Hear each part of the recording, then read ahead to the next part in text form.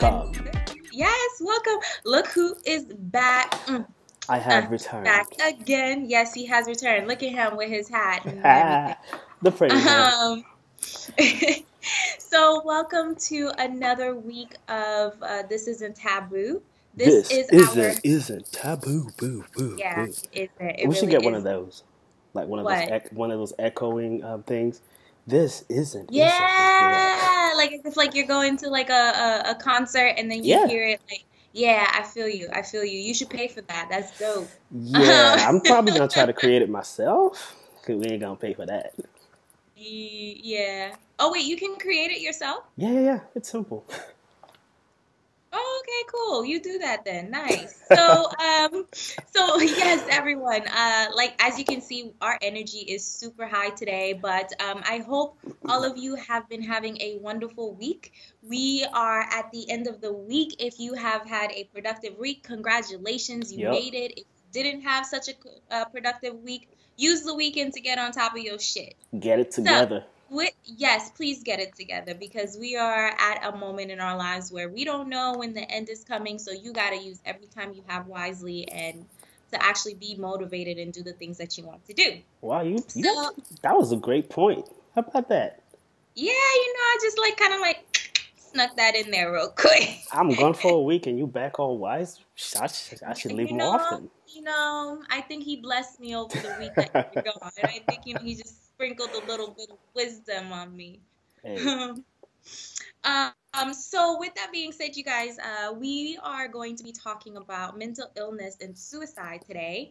Not so much of a lovey-dovey topic like we talked about last week, but an important topic that we must talk about, we must discuss, and we must shed light to some of the taboo stuff that is going on amongst the Black community, amongst the church community, amongst us as in general as a society, not so much as a race individual aspect, but there's a lot of stuff that I think we can get out of this today's podcast. So with that being said, we are going to have two new guests with us.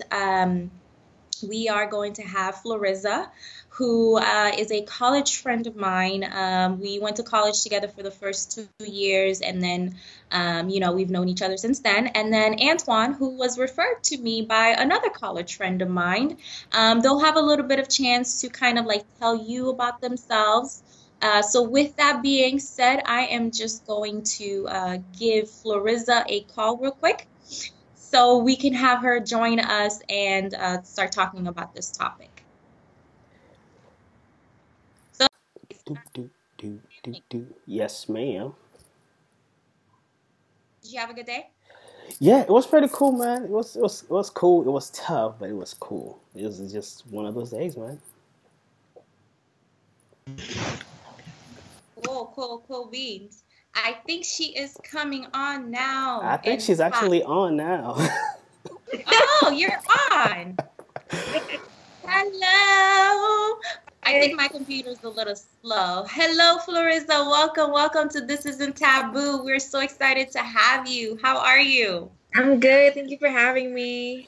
Nice to see you, Flo with the curls. What's up, Flo? Yeah, Flo with the popping curls. So Floriza, we already kind of gave everybody a little bit like a brief snapshot that we were going to have you come on board. Mm-hmm. So with that being said, I'm just going to kind of shift it over to you and have you talk a little bit about yourself and just tell everyone just a brief synopsis of who is Floriza. Well, hello everyone. I'm Floriza. Again, thank you for having me. I'm currently a master's student at FIU, earning my social work degree, my last semester. I also am interning at Miami Bridge Youth Family Services as a counselor. I work as a dependency case manager in the adoption unit. I also started there as an intern, and then I, enjoyed it so much despite its challenges. It's quite a rewarding field, so I've been there for almost a year now. What else? I dance for the club on weekends. Ooh. So I do all types of different things. I volunteer. So, like everyone else, I wear many different hats. So I'm just happy. I have my bachelor's in psychology. So I originally was gonna go and get my master's in therapy. So I said, let me just broaden my field and get into social work, because with that I can do much more. So nice, nice. Where are you from, Floriza, and where do you currently live right now? I currently reside in Miami. I've been here, I think this year is going to make it 10 years. I'm from Haiti. I was born and raised in Haiti, but most Haitians would count me as a foreigner, given that I no longer live there. So, you know, even though I know. They'll call us diaspora. Yeah. Well, wait. How old were you when you came here? I mean, officially, I would say like 16. I went to Jacksonville, graduated high school there. So, but I mean, Haitian, bro. Like, can't nobody say nothing about that. Then 16, you full blown Haitian. Yeah. I thought you were gonna say like 2 or 3. Then I'd be like, you know, maybe. No, I mean, like I've been going back and forth. So, but I mean, it's been a while, honestly, given all like the tragedy that's happened. So yeah.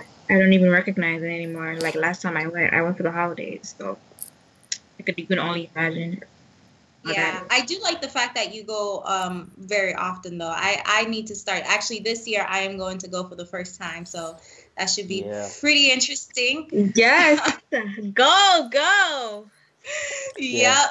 I'm ashamed. I haven't been back since I came here, so yeah, it's kind of ashamed of that. Yeah, same here.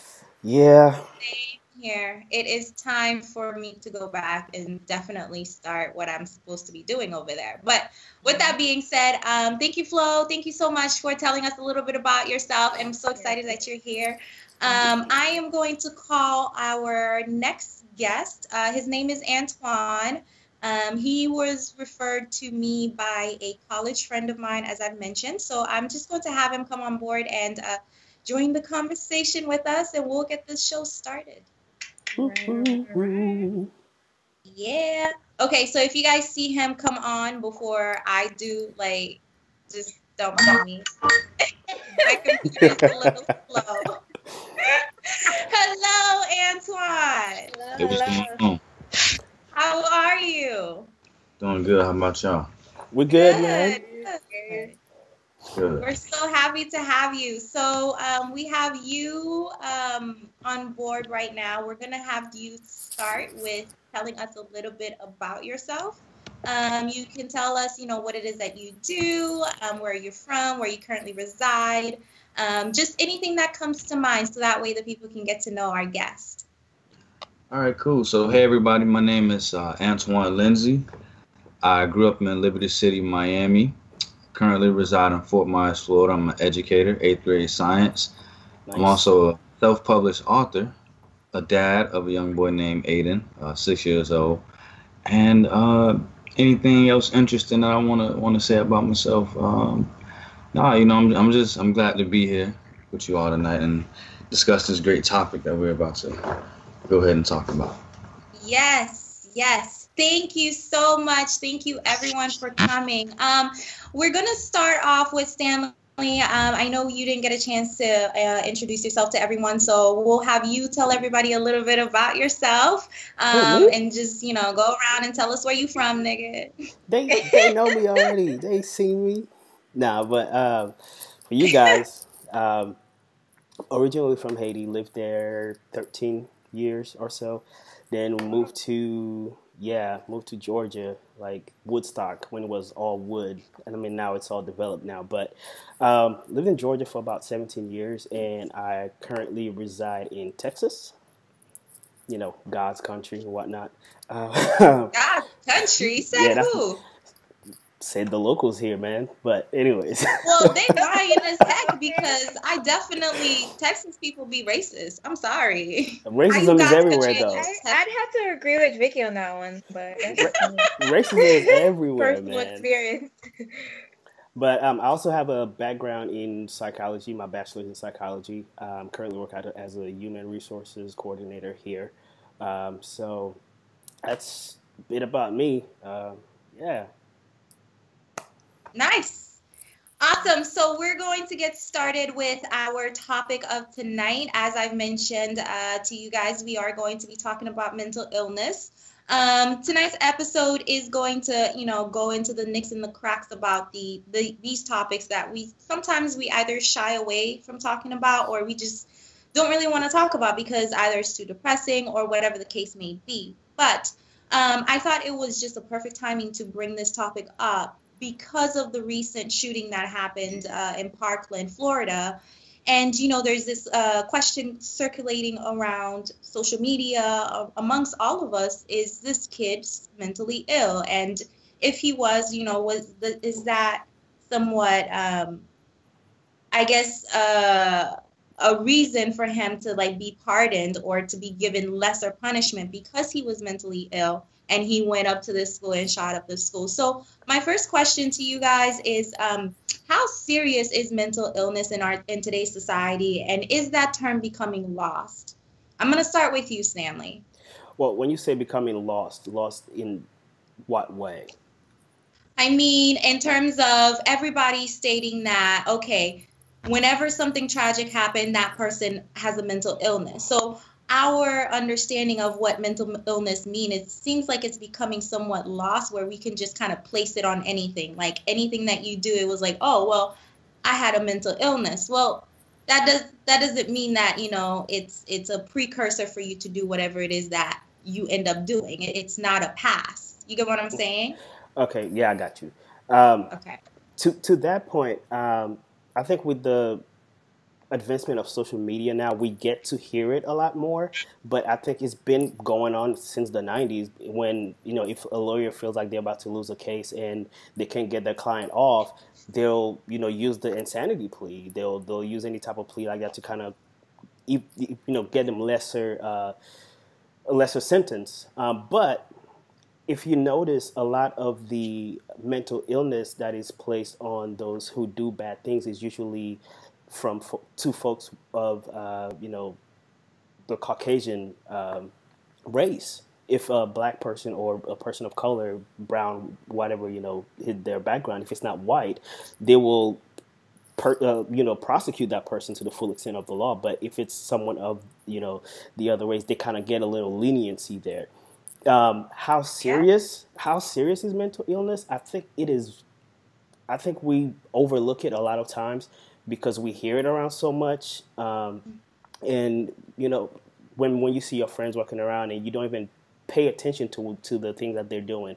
For example, if somebody is usually happy or joyful, or they're doing things and they start doing things out of character, some people just be like, oh, they're changing, instead of paying attention to, okay, what's changing? Like what is different in this person's behavior? What's causing them to act the way that they're acting? Especially if you're around them a lot and you see the way that they usually are. So I think we just hear so much that sometimes we become insensitive to it. But it is a very serious topic.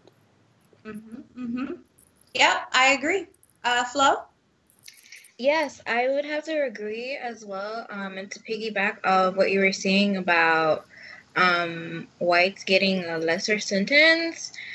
If it were a black student that went and shot up a school, he would have gotten shot on sight. They wouldn't have even taken him in, and he would have just gotten shot, and that would have been that. Yep. So I mean, so that just goes to show within itself where it is that America stands as far as mental illness. So I mean, before we get to mental illness, let us recognize that a crime is a crime, and that it's not just only certain races that gets to, cry wolf, or I'm suffering from mental illness. Right.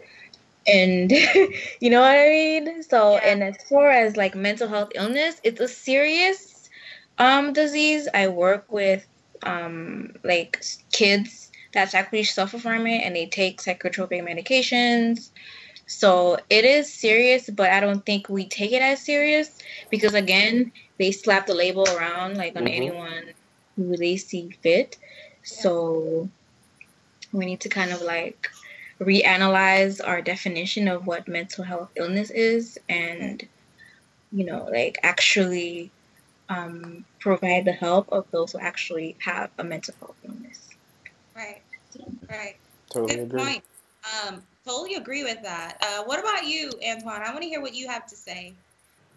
So I think from the perspective of whether we take it serious or not, generally we all can see that it's taken seriously depending on, what demographic or what, socioeconomic background you come from. So when we look at the, you know, European descent individuals, they have more affluenza. So they have a lot more money to go and get those resources than us of African American descent.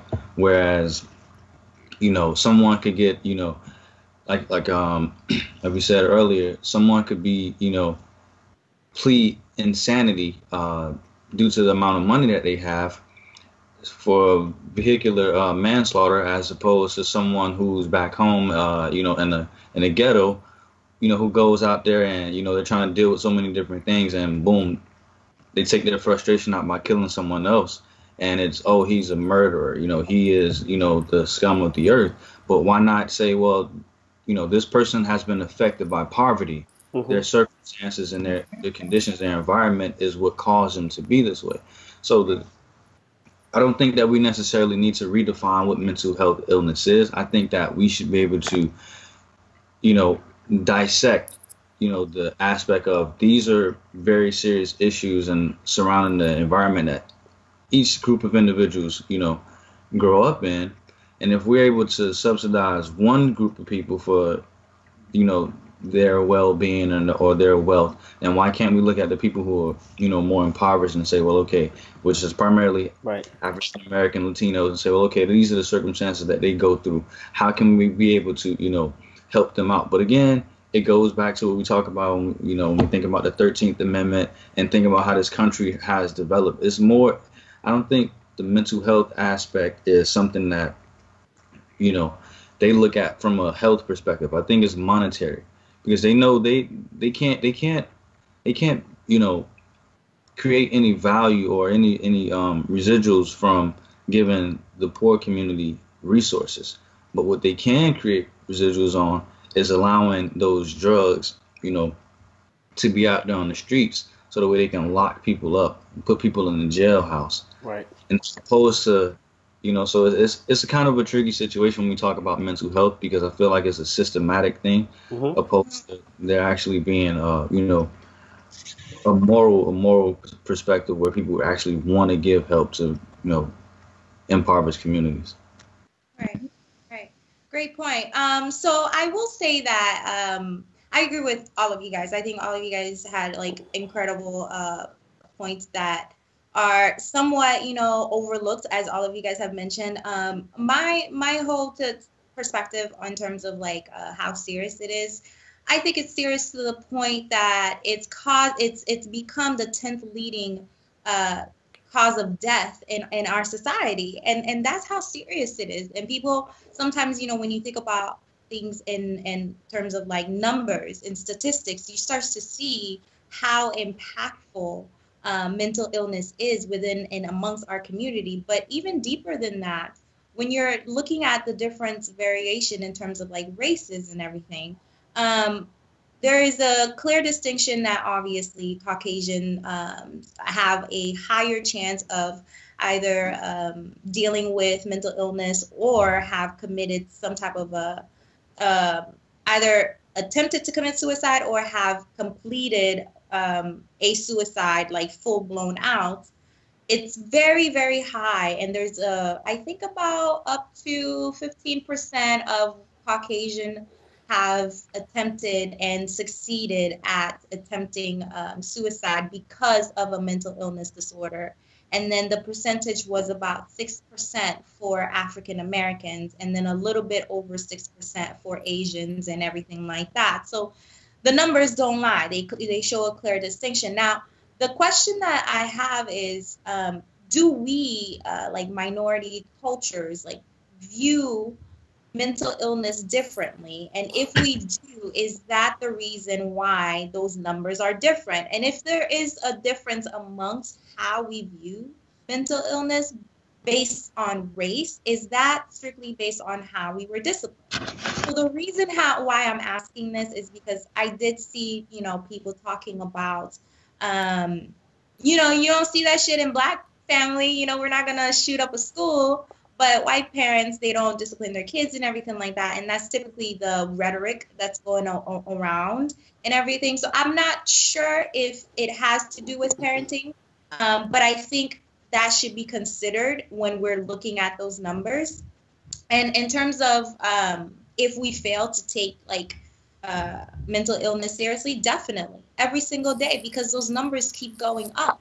And it's like, why do we keep having more shootings? Why do we keep having more people dealing with mental illness? And then on our end, what can we do as individuals to actually make sure that we are available to our friends if they are dealing with some type of mental illness?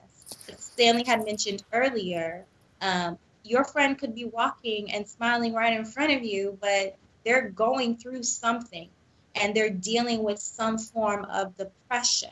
And that can cause a type of mental illness. So those are certain thoughts that I wanted to kind of put out there. And I wanted to ask you guys the question of, is there a stigma amongst the Black community in terms of how we view mental illness and how we treat mental illness? This time I'm going to start with you first, Antoine, and then we'll go to Flo, and then we'll go to Stanley. Okay. Yeah, so I think there's definitely a stigma, whereas we have the approach of self-medication. So when we talk about Black people dealing with certain circumstances, a family member dying from natural causes, gun violence, alcoholism, things like that, we tend to, brush it underneath the rug and try and, do other things because we were taught that, we're strong individuals, we can, withstand pretty much anything. So opposed to actually dealing with the circumstances, grieving, and, going out, like Stanley said, being able to talk to other people, we tend to internalize those emotions and let it build up until we, get to this point where we feel like we can't control ourselves. So the stigma, it also exists when we talk about, the church. So pray it away, it'll be all right, Mm-hmm. It's actually treating what's going on. You fail to acknowledge that somebody is actually going through something. So I think the stigma within the Black community is that, it exists, but it'll be all right.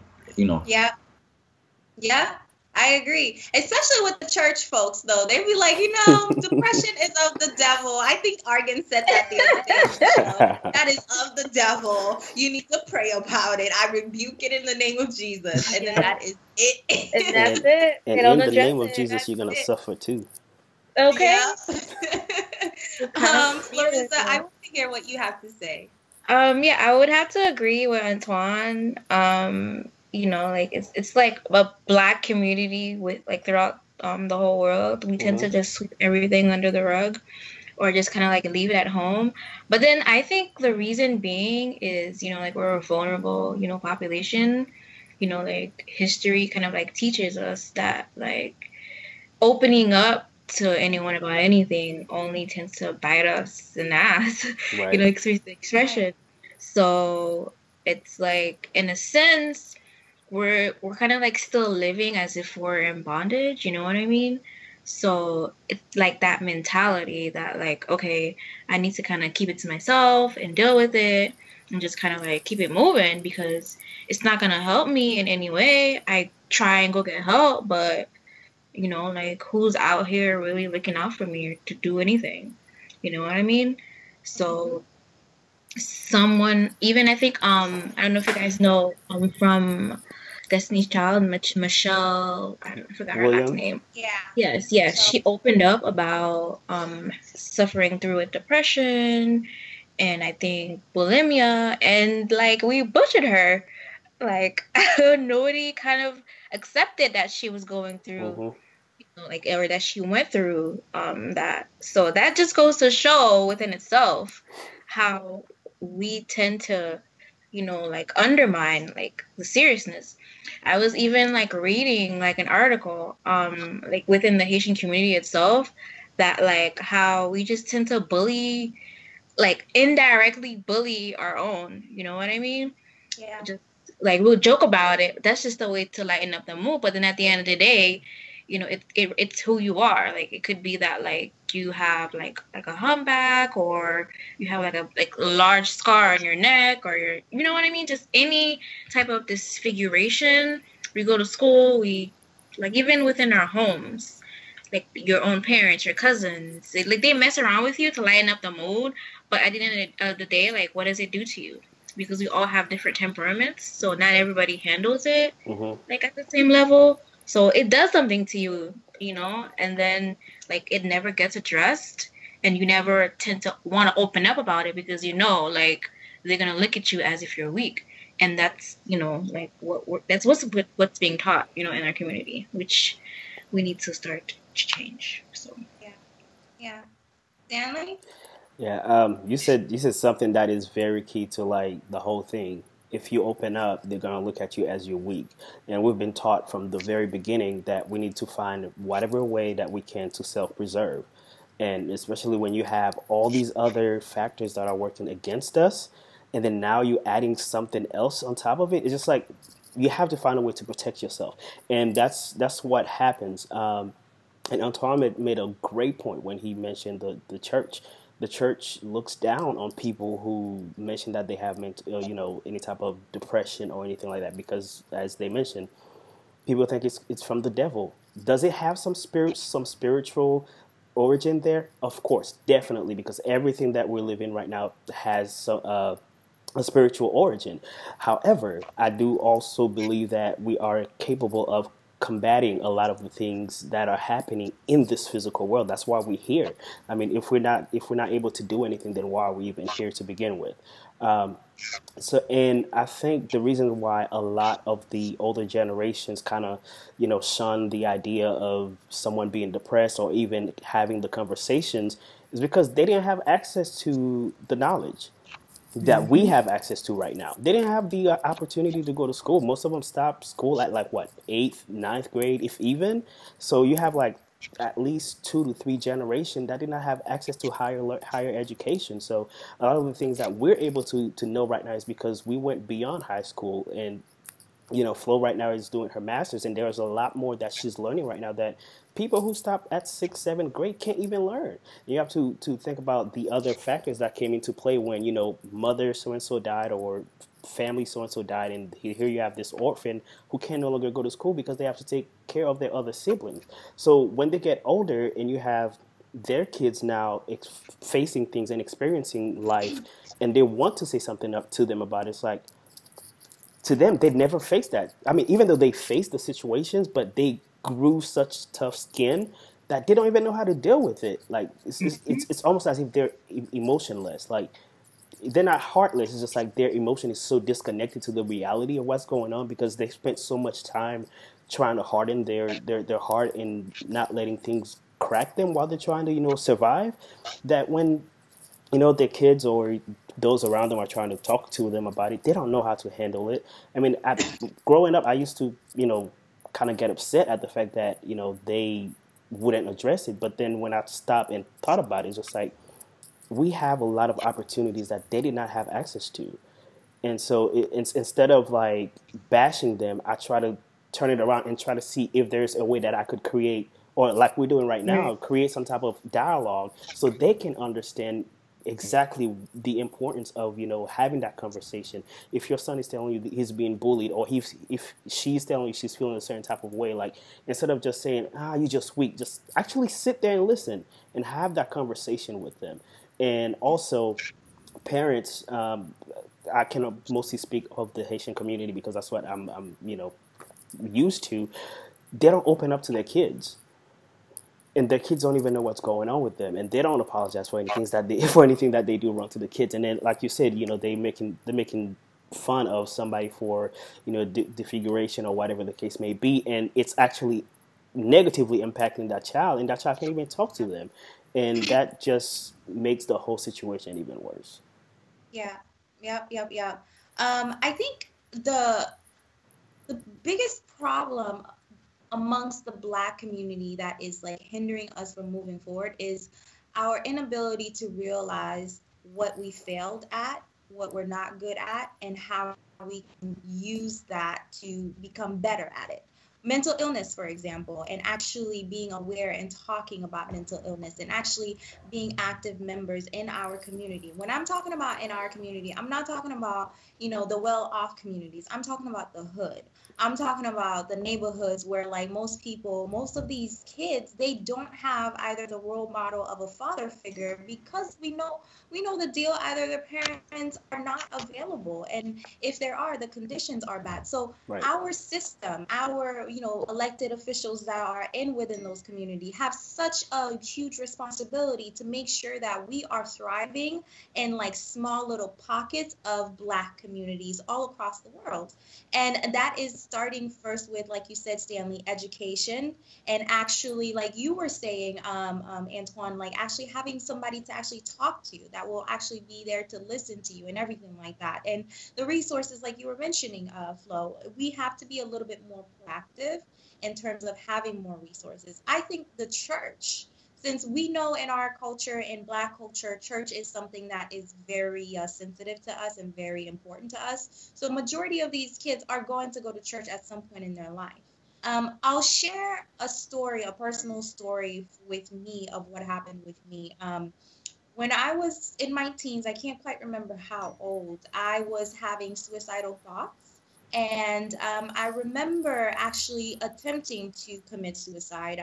Although I failed, I attempted to. And I remember going to church on a Sunday and going up on stage. I think they were having like a testimonial type of thing. And I went up on stage and I said, tears just flowing down my eyes. And I was probably maybe 13, 14. I don't remember. And I remember I told, everybody what my testimony was, and how I was lying on the bathroom floor, really just at the brink of taking my own life, because at that age, I felt completely alone. And we have all felt completely alone at some point in our life. So I think after that happened, I did not get that. It was just they prayed for me on stage, and then I went back to my seat, and then nothing, no follow-ups the next week, follow-ups a few months later to see, how are you doing? No counseling session with my mom and my dad and myself to be able to come together with the pastor, nothing like that. So there's a lot of responsibilities that we have to ask of those people that has been given a responsibility to lead. And those can be anybody ranging from church members to political figures in our community. What is it are you providing for your people to be able to thrive, for your people to be able to feel like they have somebody there for them? So I wanted to use this time to kind of like showcase one of my friend is he has a kind of like a community called You Are Not Alone, You Are Not the Only One.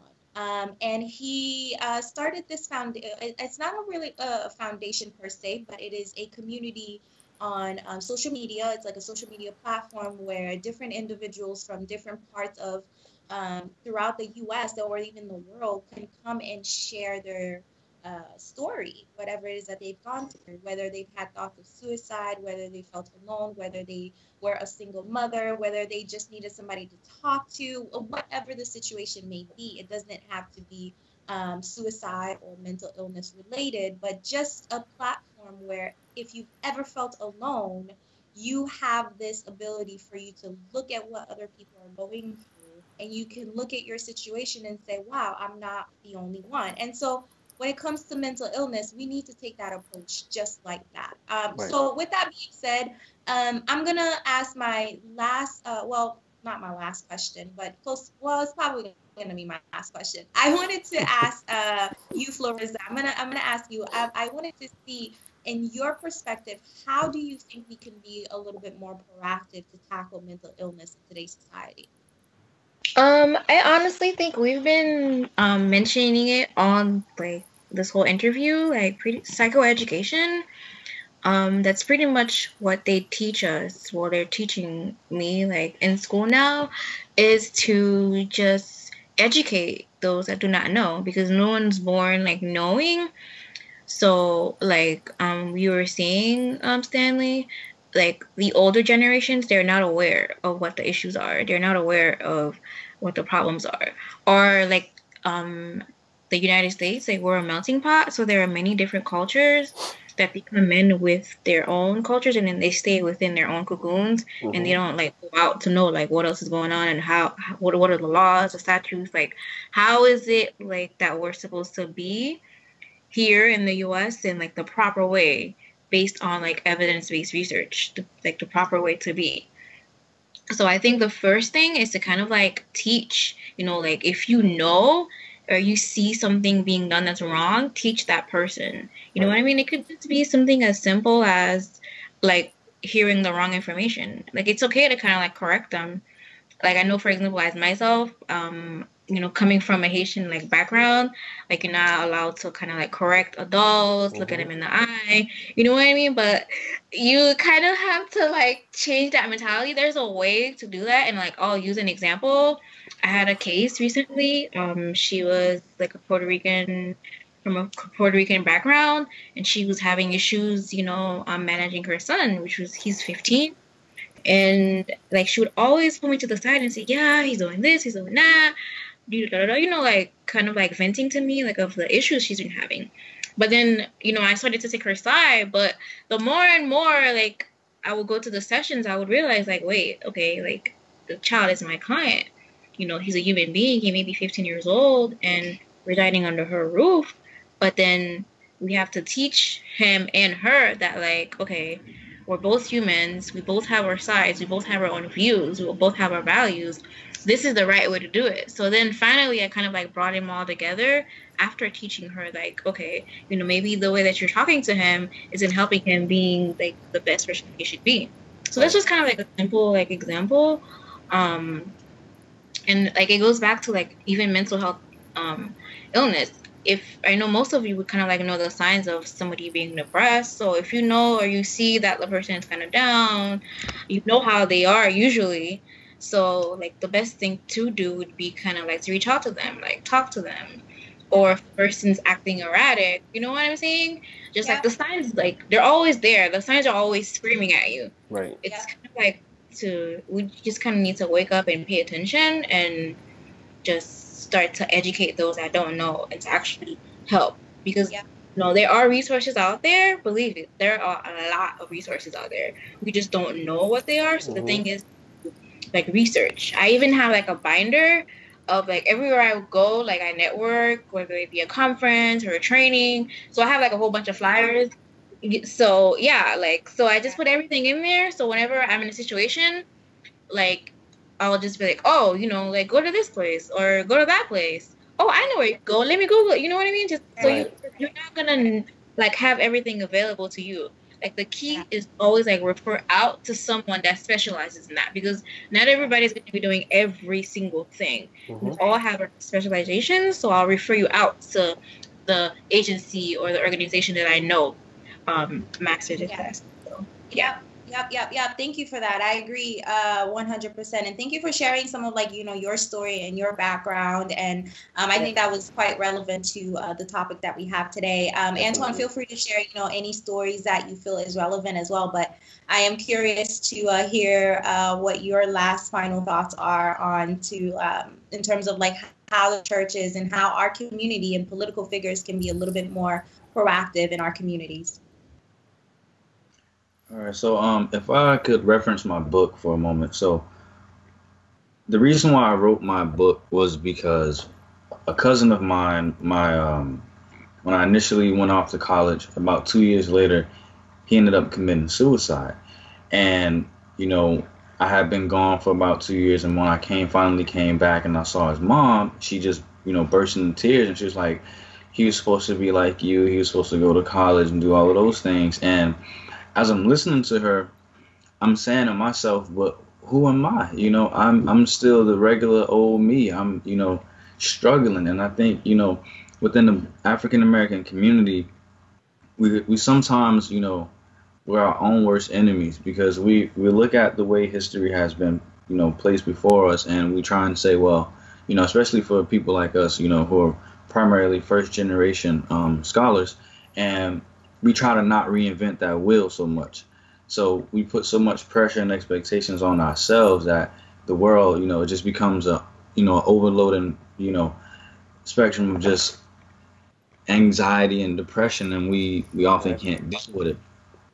So in that instance, when we like you said earlier, Stanley, when we do look for other people, to try and understand our situations, typically we can't talk to anyone because if it's our parents or someone, they don't understand those experiences. They don't know what we're going through, And even if we have friends from back home, they can't really relate because the mindset and mentality is completely different.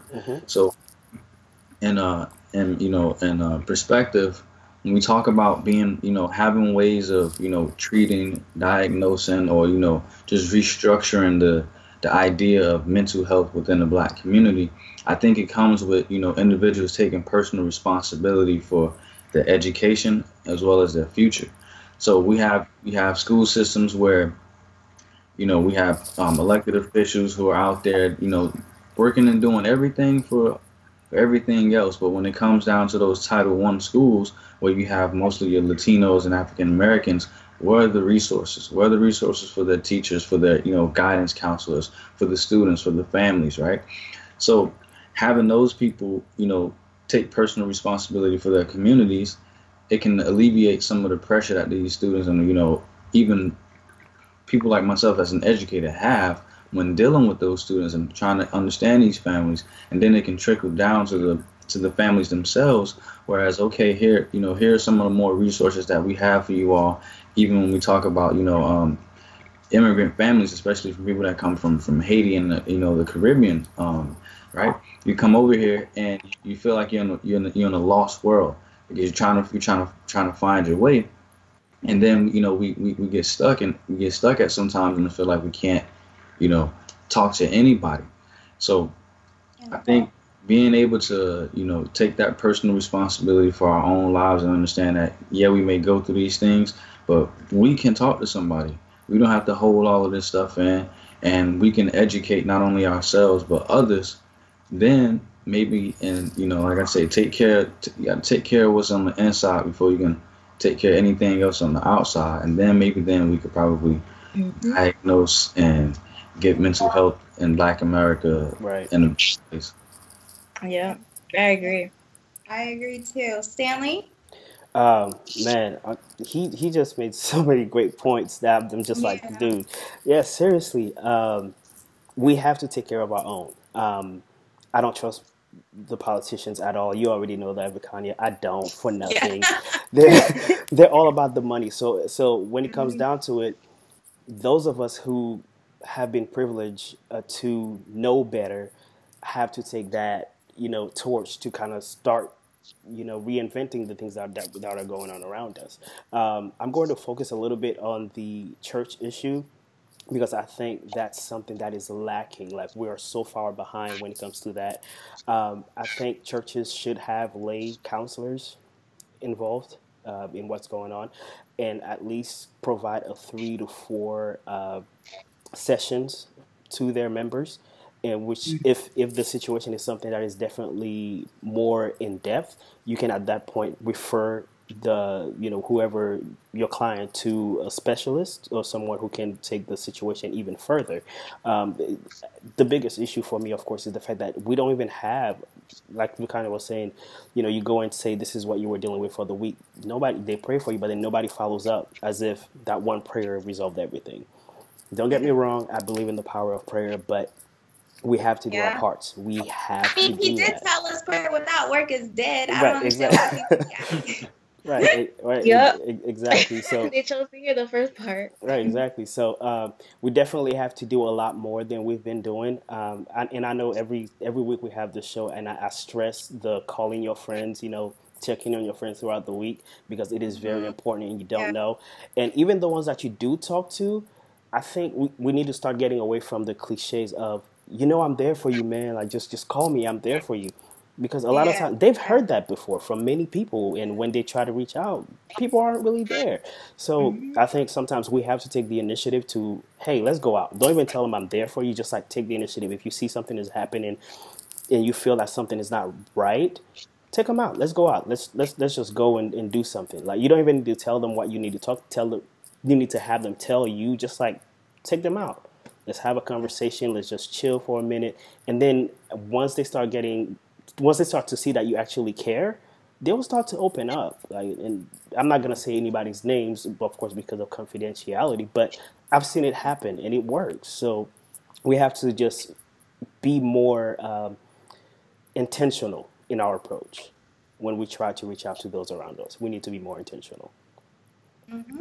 Agreed. Thank you so much, you guys, for all of your different perspectives. I think, and I just love the fact that this show is blossoming into exactly what it is intended to be. Because through our conversation, as you guys can see, we brought up so many things that are so serious that we don't want to talk about, and that's just the truth of the matter. And so if you're tuned in tonight for our 5th episode of This Isn't Taboo, this is a little bit of a flavor on how this is going to continue on forward. We will have different perspectives, because at the end of the day, ultimately, as you can see, we ended up agreeing on everything, and we saw eye to eye on everything. We had different perspectives, but ultimately it all was part of a one big greater picture. Right. And so I really hope that you guys can tune in next week to hear what we have to say. The last thing I will say about this is with regards to how proactive we can be in our community.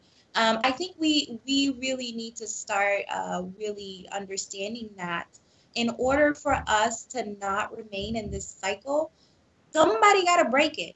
And it's either going to have to be this generation, the next generation, whichever generation, but it has to happen. And until it happens, we're still going to have these cycles of people feeling not, feeling alone and not having people there to support them and everything like that. So be an active member in your society, in your community. Be an active friend.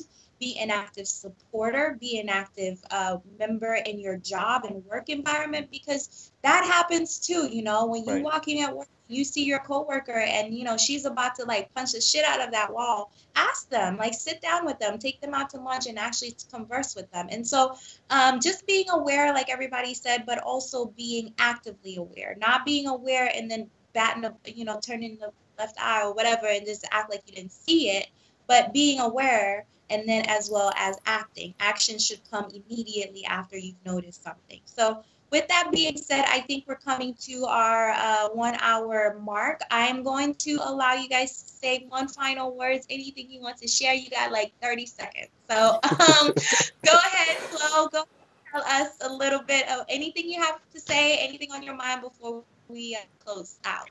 I mean, I'll just have to agree with you. In terms of being active, just to be proactive, be positive about it. I know it's not always easy to kind of turn the other cheek or just be the higher person, because we all have our days, but energy feeds energy. So I'll never forget, this lady was just a quick example. She came into her office all pissed, yelling, screaming, and I would just kind of looked at her okay, are you done? And then she finally calmed down, sat down, and got it together and came back and apologized and came correct. So it's all about your approach, you know what I mean? So just kind of like you said, be proactive and just be you, and don't be quick to pull out your phone and record. Oh man, let's go viral. All that. It's all fun and jokes until it gets real, you know what I mean? And then it hits home. So just kind of be aware. Yeah. Antoine? I would say something along those lines too, but mainly stop worrying about instant gratification, people. You just because you look at something on social media and you see these people doing these things, all of that stuff isn't always true. Be true to yourself, and don't be afraid to fail. Don't be afraid to go out there and fail, because at the end of the day, that's how you learn. And just take personal responsibility for everything, because like I say, the world doesn't owe you anything. The world doesn't owe you a damn thing. We don't. It doesn't owe you anything. So if you take personal responsibility for your actions, your future, your dreams, your plans, all of those things, you probably more than likely you'll see yourself in a happier space, and then you can like Stanley said, you can be able to reconnect with some of those individuals who you see that are, you know, in the state of mental paralysis where they feel like they're lost. And you can be that testimonial person for them. Or like, hey man, look, you know, I've been there, and that's what you got to do. You got to worry about you, focus on what you got to do, and you keep it moving. And you know, not to be cliche, and you know, I'm here. Right. You know what I'm saying? Take them out. Look, let me show you. So you gotta what's the saying? You gotta talk the talk and walk the walk. Is that what it is? Yeah. Yeah. What you gotta do. So yeah. Yep. Thank you for that, sir. Thank you. Stanley, any last words? He stole what I was gonna say because I was gonna talk about the IG thing. So yeah, it's cool. Like totally like become brothers or something. Right? It's Right. like they're on the same level. Right, man. So, but like he's totally right. We compare ourselves with the people that we follow and the people that we see, and we think we're supposed to be the same place that they at, you know, because of our age. But you don't even know what this person did to even get where they're at. I'm sure you probably don't even want to know or do some of the things that they did. So it's just like, yeah, just stop. Just stop trying to compare yourself. Everything happens in their own time in your life. So just take the time to do that. And, you know, like I always tell you guys every week, check on your friends. Please check on your friends. Like, go see them physically, call them, have that conversation. And that's really what I'm going to keep driving on every time we see each other until y'all get it. Like, call them. Yes. Yeah. That's true. Okay, well, thank you so much for that, sir. Everyone, thank you for tuning in to our 5th episode. Make sure y'all are tuning in every week. We have interesting things that we will be talking about in the next few weeks, so you don't want to miss it. This Isn't Taboo, as I've mentioned many times, is a platform for all of us. So there will be time where you'll see up to 6 people on here, and we're just talking. We're having real, legit conversation. No, you know, what happened? I actually, sorry, I didn't mean to cut you off, but I actually wanted to ask Antoine a question. Where can people find your book where they could, you know, possibly... Look at that! Let's network! Yeah. So my book is called Reticent, A Somber Soul in Despair. You can find it on Amazon. I'm also a small business owner of BP Media 239, where we do graphic design, all of those good things, book publishing. And we actually have some shirts. Do I have any around? But anyway, you know, you can go and find all that merchandise, and this is more about, you know, embracing and you know, empowering the, you know, the African diaspora. So that's what we're about over here, you know. So. Nice. Awesome. Thank you for asking that, Stanley. We'll find a way to showcase and put your information Definitely. at the end of this video, so that way our viewers can see, can follow, and, you know, go purchase your book. Thank you so much. We're all about empowering each other here. We're all about using this platform for each other, because we're all connected. We are all part of a greater and bigger picture, as I've mentioned before. So let's be active members, you know, let's be supportive members. So that being said, thank you all for coming. Thank you, Antoine. Thank you so much, Floriza and Stanley. Thank you for inviting me. Yes. I appreciate you guys. Have a wonderful night. All right, good night, guys. All Peace right, out, folks. Peace out. Hey, Wakanda. Forever. Forever. Bye. Bye, guys. See y'all.